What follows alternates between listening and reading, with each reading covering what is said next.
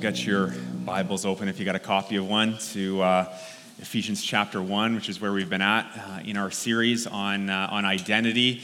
Today, if you need a copy of God's Word, we have some at the back table. You can head back there and grab one if you don't own one, or you can download a Bible app on your phone. We use the English Standard Version, the ESV here, generally speaking, and so. Get one and turn to it and get there, all right?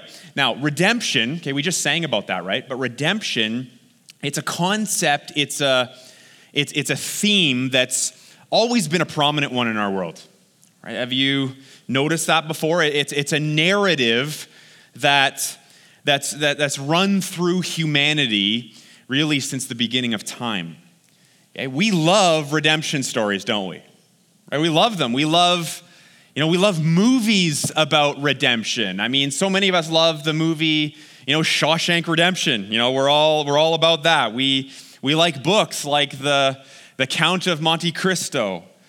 I mean, even video games are about this. Like Red Dead Redemption is one, apparently. I've never played that. Okay, but we love these because they involve storylines that always begin with some kind of scandal, right? Some kind of crisis. It's, some kind of injustice that's been committed that now must be made right. Right? It's got to be, right? These stories then conclude with that, some kind of resolution to that problem, right? The wrong is righted. The person or the situation is restored, right? I find it kind of incredibly fascinating, really, that we're so drawn to these types of storylines. And I think in a simple sense, it's because we just flat out, we like to see problems solved, don't we? We don't like loose ends. We don't like it when things are left hanging, open-ended. Right? But I think on a deeper level than that, all of mankind, I think, really has this awareness somewhere within us, somewhere under the surface that we actually need this ourselves, right? We need redemption. We all have this nagging sense that we're not right inside. Right? Something is broken. Something is seriously off. Something is warped inside each one of us. And the longer we go through life and the more attempts we have to fill those voids and those brokenness with what the world has to offer, the more we start to realize that what the world offers, it just doesn't cut it, right? It doesn't fix us. It doesn't cover the wound. It doesn't heal us. It doesn't redeem. Now, unsurprisingly, the world's various, versions and definitions and solutions when it comes to redemption are different than how the Bible casts it, right? We shouldn't be shocked by that as Christ followers, right? Movies and books and video games and all those types of things typically define and display redemption as revenge in a lot of cases, right? Like I will pay back, right? I will go after the bad guy and kill them for what they've done to my family, right? That's cast as what redemption is, but in many cases, it's revenge, really. At best, maybe it's kind of defined as a person's journey to fixing themselves, right? Redeeming themselves. I mean, think about, so many of us have heard the story of Tiger Woods' fall, right? And the very public scandal that he went through, I don't know, something like 10 years ago. And all of the discussion throughout culture was, will Tiger ever get back to the top? And it was like, if he can win golf tournaments, he will fix the black mark that is on his life, on his record. The scandals, people will forget about the scandals, if he can just win. I mean, think about how crazy that is, right? We look at that. We want people to redeem themselves. And so where the world takes redemption stories in the direction of, us fixing our own problems, we're the solution. The Bible tells us of how our deepest need for redemption, which is from the curse of sin, it's not something at all that we can accomplish ourselves. right? It's not. Our redemption is purely something that Jesus Christ and Jesus Christ alone can do, right? In fact, it's about something that he has already done, and he's done it for us. That in Christ we are redeemed is really the core of the gospel, right? That's it. It's the theme of the entire Bible. It's the hallmark of the church, right? We are about redemption. It is who we are, right? It's our identity. And listen, church, to misunderstand this and to not get this is to seriously misunderstand the gospel. It's to misunderstand the Bible, God, yourself as well, and your purpose, the whole point of life. Okay, but the flip side to all of that and the misunderstandings is that if you and I would just learn to catch even a glimpse of what Jesus has done and realize that this was done for us, and we see the beautiful picture of all of that, if we catch even a shred of all of that, we're transformed. Right? We're transformed by his grace. And as we see that, and as we absorb that, and we apply that to our lives, we're changed, and God is glorified. And so these are the things that we're talking about here today, and I want to read the passage now, so if you're there, join me. It's just 2 verses, Ephesians chapter 1, verses 7 and 8. Follow along. It says, "In him we have redemption through his blood, the forgiveness of our trespasses, according to the riches of his grace, which he lavished upon us in all wisdom and insight." Let's pray. Lord, we thank you for the redemption that we have in Jesus. I mean, even saying that is so easy to say without truly meaning it, without truly being shaken by the awesomeness of that. Lord, we have been made new. We have been made right with our heavenly Father, Lord. The sin that was in the way that ruined an opportunity to be in right fellowship with the God of creation, that has all been fixed through the cross. And so, Lord, I pray that as we work through these couple of verses here and look at a few others in the scripture that paint this picture of what our redemption really is, Lord, I pray that you would teach us. I pray that you would instruct us. Lord, I pray that you would change our hearts through this. I pray that we would be more and more sold out to you. Lord, I pray that we would want to follow you. I pray that as we think about how these things relate to our identity, Lord, I pray that the different idols that we have that become our identity, I pray that you would shake those loose from our hearts, God. I pray that we would be quick to repent of those things. I pray that we would be quick to not look to our ultimate meaning and hope and happiness and all of those things from idols, Lord, but to realize that we've got it all in you. And so, God, do a work in our hearts here today, Lord. Transform us, Lord. This is by your Holy Spirit through your word. That's what it is, Lord. I don't have anything in and of. I am nothing, Lord. We rely on you. So Holy Spirit, meet us here as your word is opened. We pray all this in Christ's name. Amen. Amen. So 1 point here this morning, and that's been kind of the tradition of this series so far. But here it is. In Christ, I am redeemed. Okay, in Christ, I am redeemed. And we see this again in these 2 verses here. So let's just look at this again. It says in verse 7, it says, in him, that's Jesus, we have redemption. There's the word redemption. And then it goes on to give us the how. It says, through his blood. Through his blood we are redeemed. And now this is what our redemption really boils down to. Keep going. It's this. The forgiveness of our trespasses. Right, the forgiveness of our sins.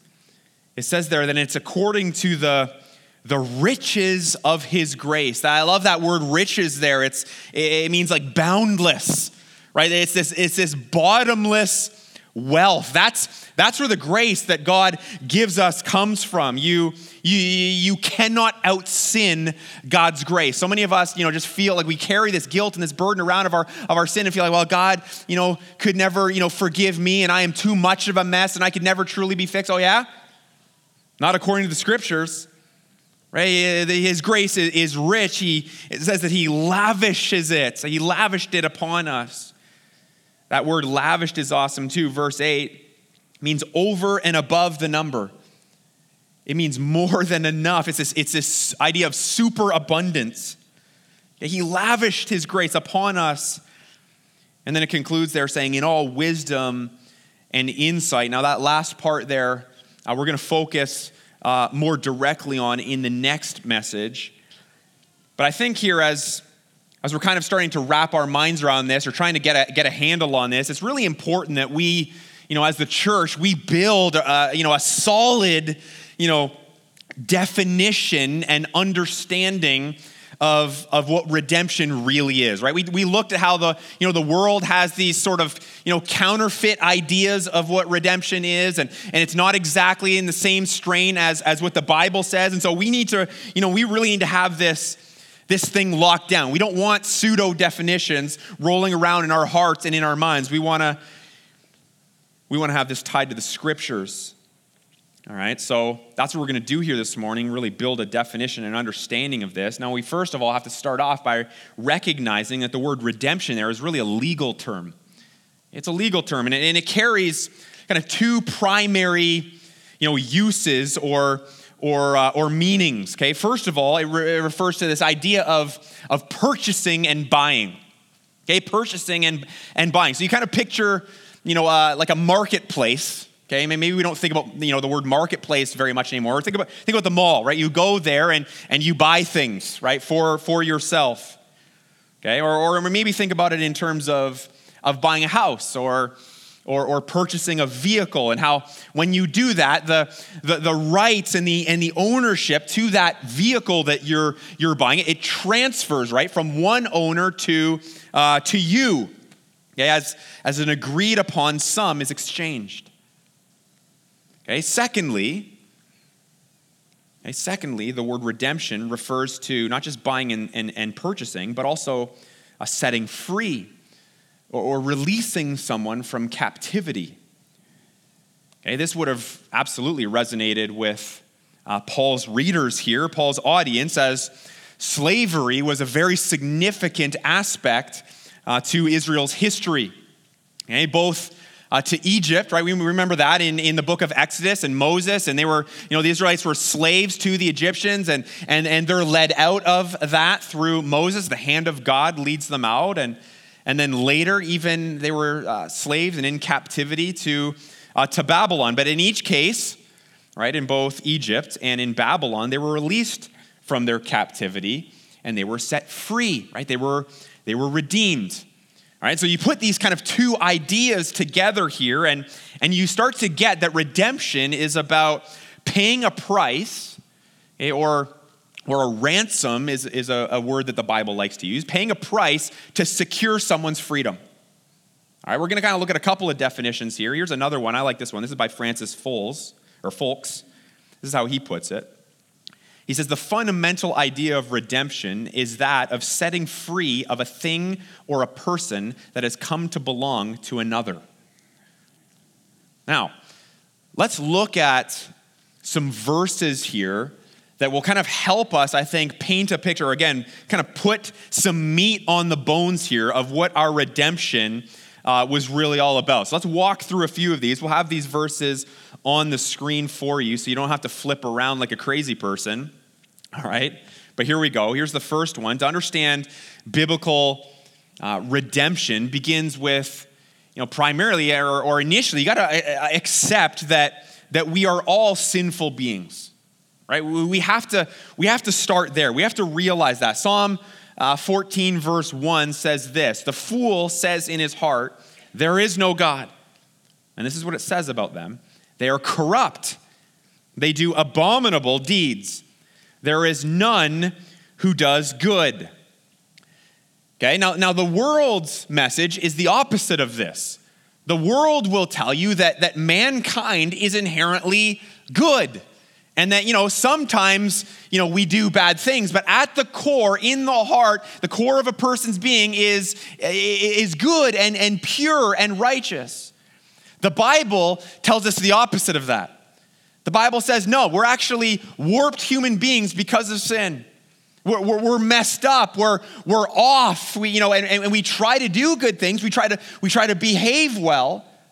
We try to, act a certain way. But at the core, It's evil. And that comes out. And you would know this from your experience. You and I, we can like put a good face on with people, right? And we can act like we behave well and we're so holy and all of that. But then, you're driving out of the parking lot and someone cuts you off. And pretty soon it's, one hand's going up and one finger on that hand is going up. Right? And you start to realize, whoa, that got dark quick, right? Right? We're warped inside. I mean, Romans 3 verse 10, it carries that same thought forward in the New Testament. It just says simply, none is righteous. No, not one. Not one human being, not one person is at the core righteous and good and pure. Okay, this is describing the spiritual state of every single human. Okay, we're flawed. We are corrupt. We're, again, morally bankrupt. We're unrighteous. We're unclean. These are all words to describe our willful disobedience. This is because of our willful disobedience to our holy Creator.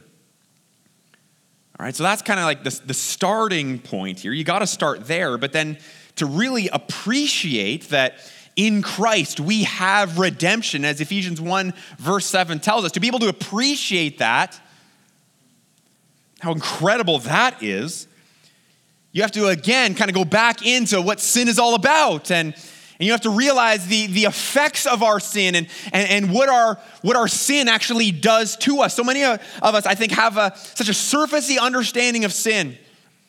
And we don't realize how dark it is and how bad it is and the problems it creates for us. And because we don't get it so deeply enough and we're so afraid to look at our sin, we wonder why we're not so captivated and so amazed and in awe at the redemption that we have in Jesus. Well, you have to know how bad it really is before you're going to appreciate the rescue that came from him. So let's look at John chapter 8, verse 34. And Jesus here, this is what he says. He says, "Truly, truly, I say to you, everyone who practices sin is a slave to sin." This is describing our spiritual state and where we're at. In other words, it's like saying that sin functions as a slave owner, okay? And we are the ones in shackles or chained up in a dungeon because of our sin and to sin, right? We all practice sin, it says there in that verse, which enslaves us to it. Right? Then you have, keep going, Romans 7 verse 14, which says something fairly similar to that. It says, "For we know that the law is spiritual, but I am of the flesh, sold under sin." And so again, sin is our master. Right? It's our ruler. Sin owns us. We've been sold to it, it says here. We belong to it now. You see that this is not a pleasant picture, right? This is not good. We're completely enslaved. We're in bondage to this very cruel master. Our flesh, it says there in that verse, which is really our sinful nature. Some of your translations might put it that way. Our sinful nature is it's the core of your desire in our heart, that the motive for why you do what you do. Our flesh, our sinful nature cannot help but follow this master. We're enslaved to it. We're driven by evil desire to commit sinful acts against God. Right? In Romans chapter 7, the Apostle Paul, as a believer, as one who has been saved and who has been redeemed, he is redeemed. He's working out the redemption part in terms of his sanctification. He explains to us just the challenges of being a Christian.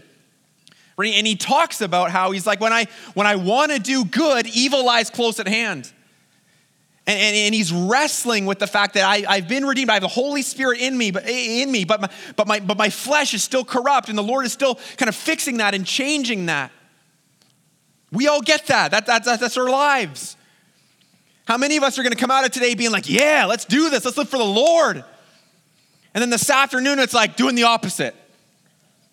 Right? That's life. That's it. We're sold under sin, and even when we get saved, we're still wrestling with the effects of sin. And the truly sickening news is that because we've all sinned, and because our sin is against a pure and holy and righteous God, it means that we actually deserve death for it. It means that we deserve eternal separation from God. I referred to Romans 6:23 last week. For the wages of sin is death, right? Death is the wage you earn for your sin. That's what you get coming to you. That's what everyone has coming to us. We deserve it. 2 Thessalonians 1:9, it's not on the screen there, but it speaks to the judgment coming to sinners apart from faith in Jesus Christ. When it says they will suffer punishment of eternal destruction, away from the presence of the Lord and from the glory of his might. Right? This is all very troubling. Now, let's begin to turn a corner here a little bit. Romans chapter 8, verse 21 speaks to the fact that as bad as our spiritual state and our captivity and our destination might be for us, God had a redemption plan. We even saw last week how it was before the foundation of the world that he had this all ironed out. But here's what it says in Romans 8:21, that the creation itself will be set free from its bondage to corruption and obtain the freedom of the glory of the children of God. Okay, God's plan was to set you and I free from captivity, to release us from the bondage of our slavery to sin, our cruel slave owner. How amazing is that? And what was the rescue plan? Jesus, right? The cross. So what exactly did Jesus do? Like what is this? Well, Galatians 1, verse 3 and 4, take a look at that. It says, grace to you and peace from God our Father and the Lord Jesus Christ, here it is, who gave himself for our sins to deliver us from the present evil age according to the will of our God and Father. So you see there that Jesus is our Redeemer, right? He delivered us by giving himself, right? You see there that it's a substitutionary thing. He was a substitute. It was him in our place on the cross. We should have been there. That's what our sin earned us. That's what we deserved. He stepped in and took the bullet, so to speak, for us. There was a transaction that happens in that moment of faith. Now, 1 Peter 1, verse 18 to 19 speaks further to this and refers to it actually as a purchase. Okay, it says, knowing that you were ransomed, okay, there's that word I referred to earlier, ransomed from the futile ways, the sinful ways, inherited from your forefathers.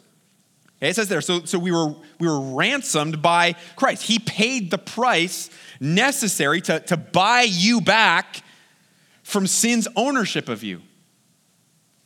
Awesome.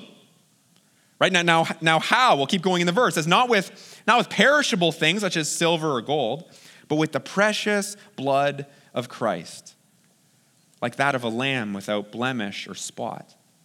Okay, so his precious blood, that was the payment, that was the currency required and used to secure my release and your release from sin. I mean, Hebrews 9:22, don't have it up there for you, but it just says, without the shedding of blood, there is no forgiveness of sins. Remember, death is what automatically, that's what happens for sin. So sin leads to death. Jesus' blood, Jesus' death foots the bill. Now, if you're feeling like, man, that's a lot of verses, man. I feel like, wow, we're kind of in the weeds here, and I need to come up for air a little bit. Maybe, I don't know, maybe you're feeling that way. Well, I think MacArthur sums kind of all of this up for us well here as we look at how the Bible kind of reveals and defines what redemption is. Here's what he says. He says, sin is man's captor and slave owner, and demands a price for his release. Death is the price that had to be paid for man's redemption from sin. Biblical redemption, therefore, refers to the act of God by which he himself paid as a ransom the price for sin. All right, so I think here we've seen, what our redemption is according to the Bible. We looked at some scriptures. There's, plenty more that we could have, gotten into and all of that. But I mean, we've seen what Christ has done. We've seen that the transaction is in place. It was his blood. Now how do I receive that, right? Like how do I make that my own so that I can have my sins forgiven? Well, Romans 3, verse 24 and 25 gets to that. Okay, it says this. It says that we are justified. I love that word. It just means that we are made right. Okay, we are justified by his grace as a gift. Okay, you're made right purely as a gift. It's unmerited favor. You didn't earn this. You didn't bring like a good moral record to the equation and God said, wow, I'm really impressed by that. No, you don't earn it. All we bring is our filth. Right? The Lord takes it away and gives us grace, gives us salvation. Right? We are justified by his grace as a gift through the redemption that is in Christ Jesus, whom God put forward as a, fancy word alert, propitiation by his blood. Okay, propitiation is an awesome word. It's not really a word that we use in everyday language, but it essentially means that God the Father poured out his wrath, his just wrath, his holy wrath on his son Jesus on the cross so that you and I wouldn't have to receive it. Right? Starting to like the word propitiation now? Right? It's pretty good, right? And how do we get this? Well, look at what it says there. To be received by faith. Right? You receive salvation. You receive this redemption from Jesus Christ by faith, meaning belief, meaning trust, meaning that as you're hearing the scriptures kind of read and explained here, you're like, I believe that's true. I believe that Jesus actually did this. And beyond just the fact that he did this, because the Bible says that even demons believe that, I believe that he did this for me. I believe that this was a personal act. When you and I do that and we receive the redemption that, secured through Christ's sacrifice, what do we get? Forgiveness. Right? That's what we really need. And that's, again, what our redemption is all about. Ephesians 1, verse 7, look at our verse again. It says, in him we have redemption through his blood, the forgiveness of our trespasses, our sin. Truth is, you and I, we have offended a holy God. Right? A wonderful, a loving, a merciful God.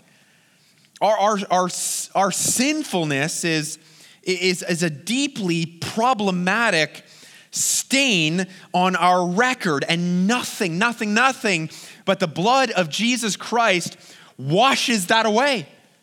Nothing but the blood of Jesus Christ pays the price that being forgiven demands. Right? Nothing but the blood of Jesus Christ restores us to a right relationship with our Maker. So hey, important question. What are you going to do with that? Right? What are you going to do with that? Listen, here's the answer. Bend the knee, man. Right? If there are any of you in this room right now who have not gotten right with your Maker, you are not right with the Lord, you are not a Christ follower, what are you going to do with what you've been taught here this morning? Are you going to be like, I'm going to think about that for a long time? You're not guaranteed tomorrow. I still think I can find real hope and meaning and life and happiness apart from that, and I'm going to go find it in the world. Listen, you're not going to find it. Surrender your pride, surrender your sin, confess it all. Some of you here, you are running, man. Like you are running. You're chasing after redemption in all the wrong places. Right? You think you're going to find it in money. You think you're going to find it in fame and accolades. You think you're going to find somehow this hope and happiness and a redemption of sorts in just getting people to respect you. You're not going to find it in that. Jesus is your redemption. That's it. In him, you are redeemed. So listen, I would urge you, I would leverage everything that we're saying here today to push you as strongly as possible to confess your pride and your sin, your rebellion against God, and rest in the fact that his blood was shed to buy you back from the tyranny of sin. It's according to the riches of his grace, which he has lavished upon you and I.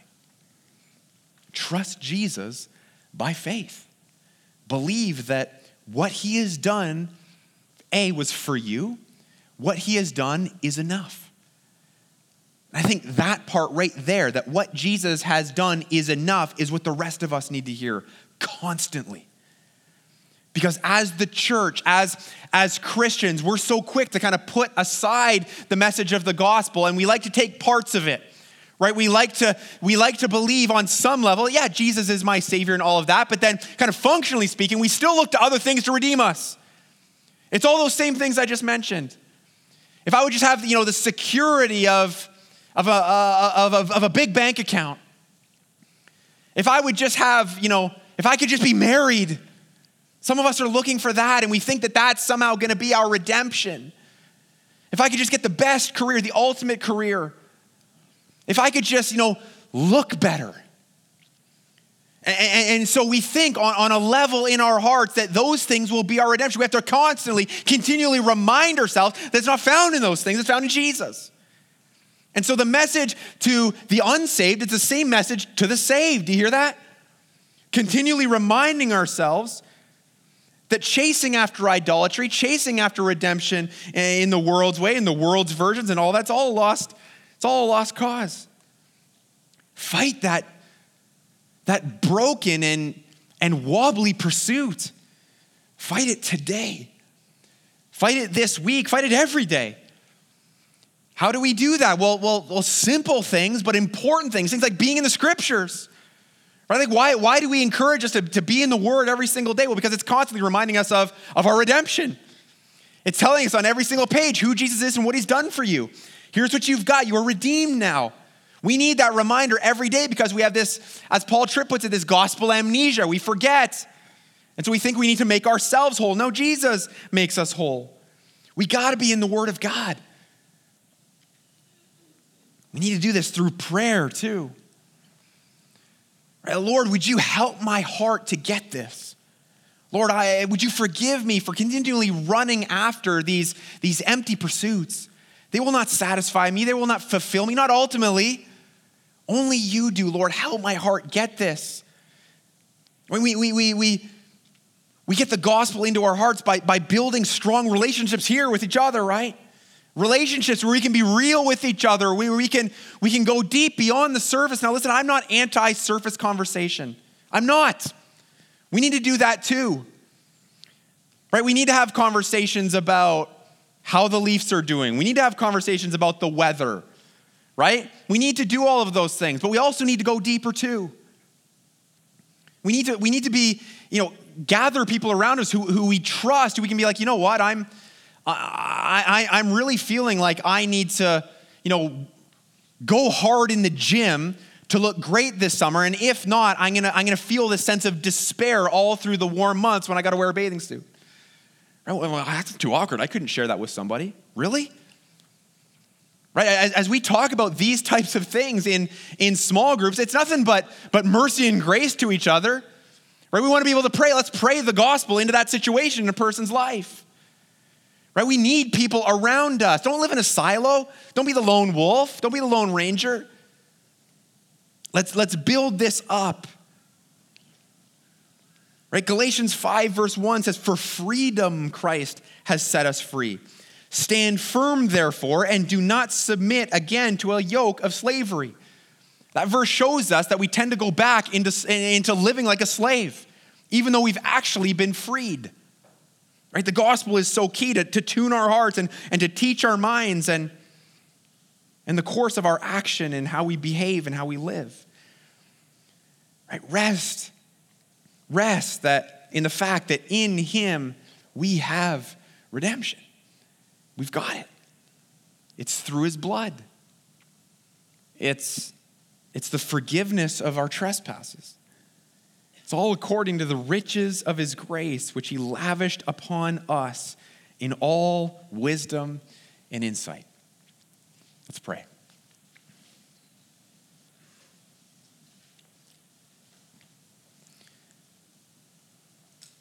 Lord, so encouraged by how the scriptures just continually point us to what is true, points us to what is real. Lord, we thank you that through the cross and through the precious blood of Jesus Christ, we have been set free from sin, and we are now slaves of righteousness. Lord, I pray that as these truths permeate our hearts, God, I pray that those desires to sin, that corrupt part of us that you're still kind of transforming on a practical, everyday basis, Lord, I pray that your Holy Spirit would overcome that, overwhelm that, and the desire of our hearts would be to live for Jesus Christ and Jesus alone. Lord, I pray that you would give us a desire for your mission. I pray that you would give us a desire to praise you and worship you and bring you glory. I pray, Lord, that it would rest in the fact that the moment that we put our faith in Jesus Christ, we are made right with you. We are redeemed. Lord, continue to settle these things on our heart. Give us a love for you, Lord. Give us a passion for these things. Encourage us here today, we pray. In your name, amen.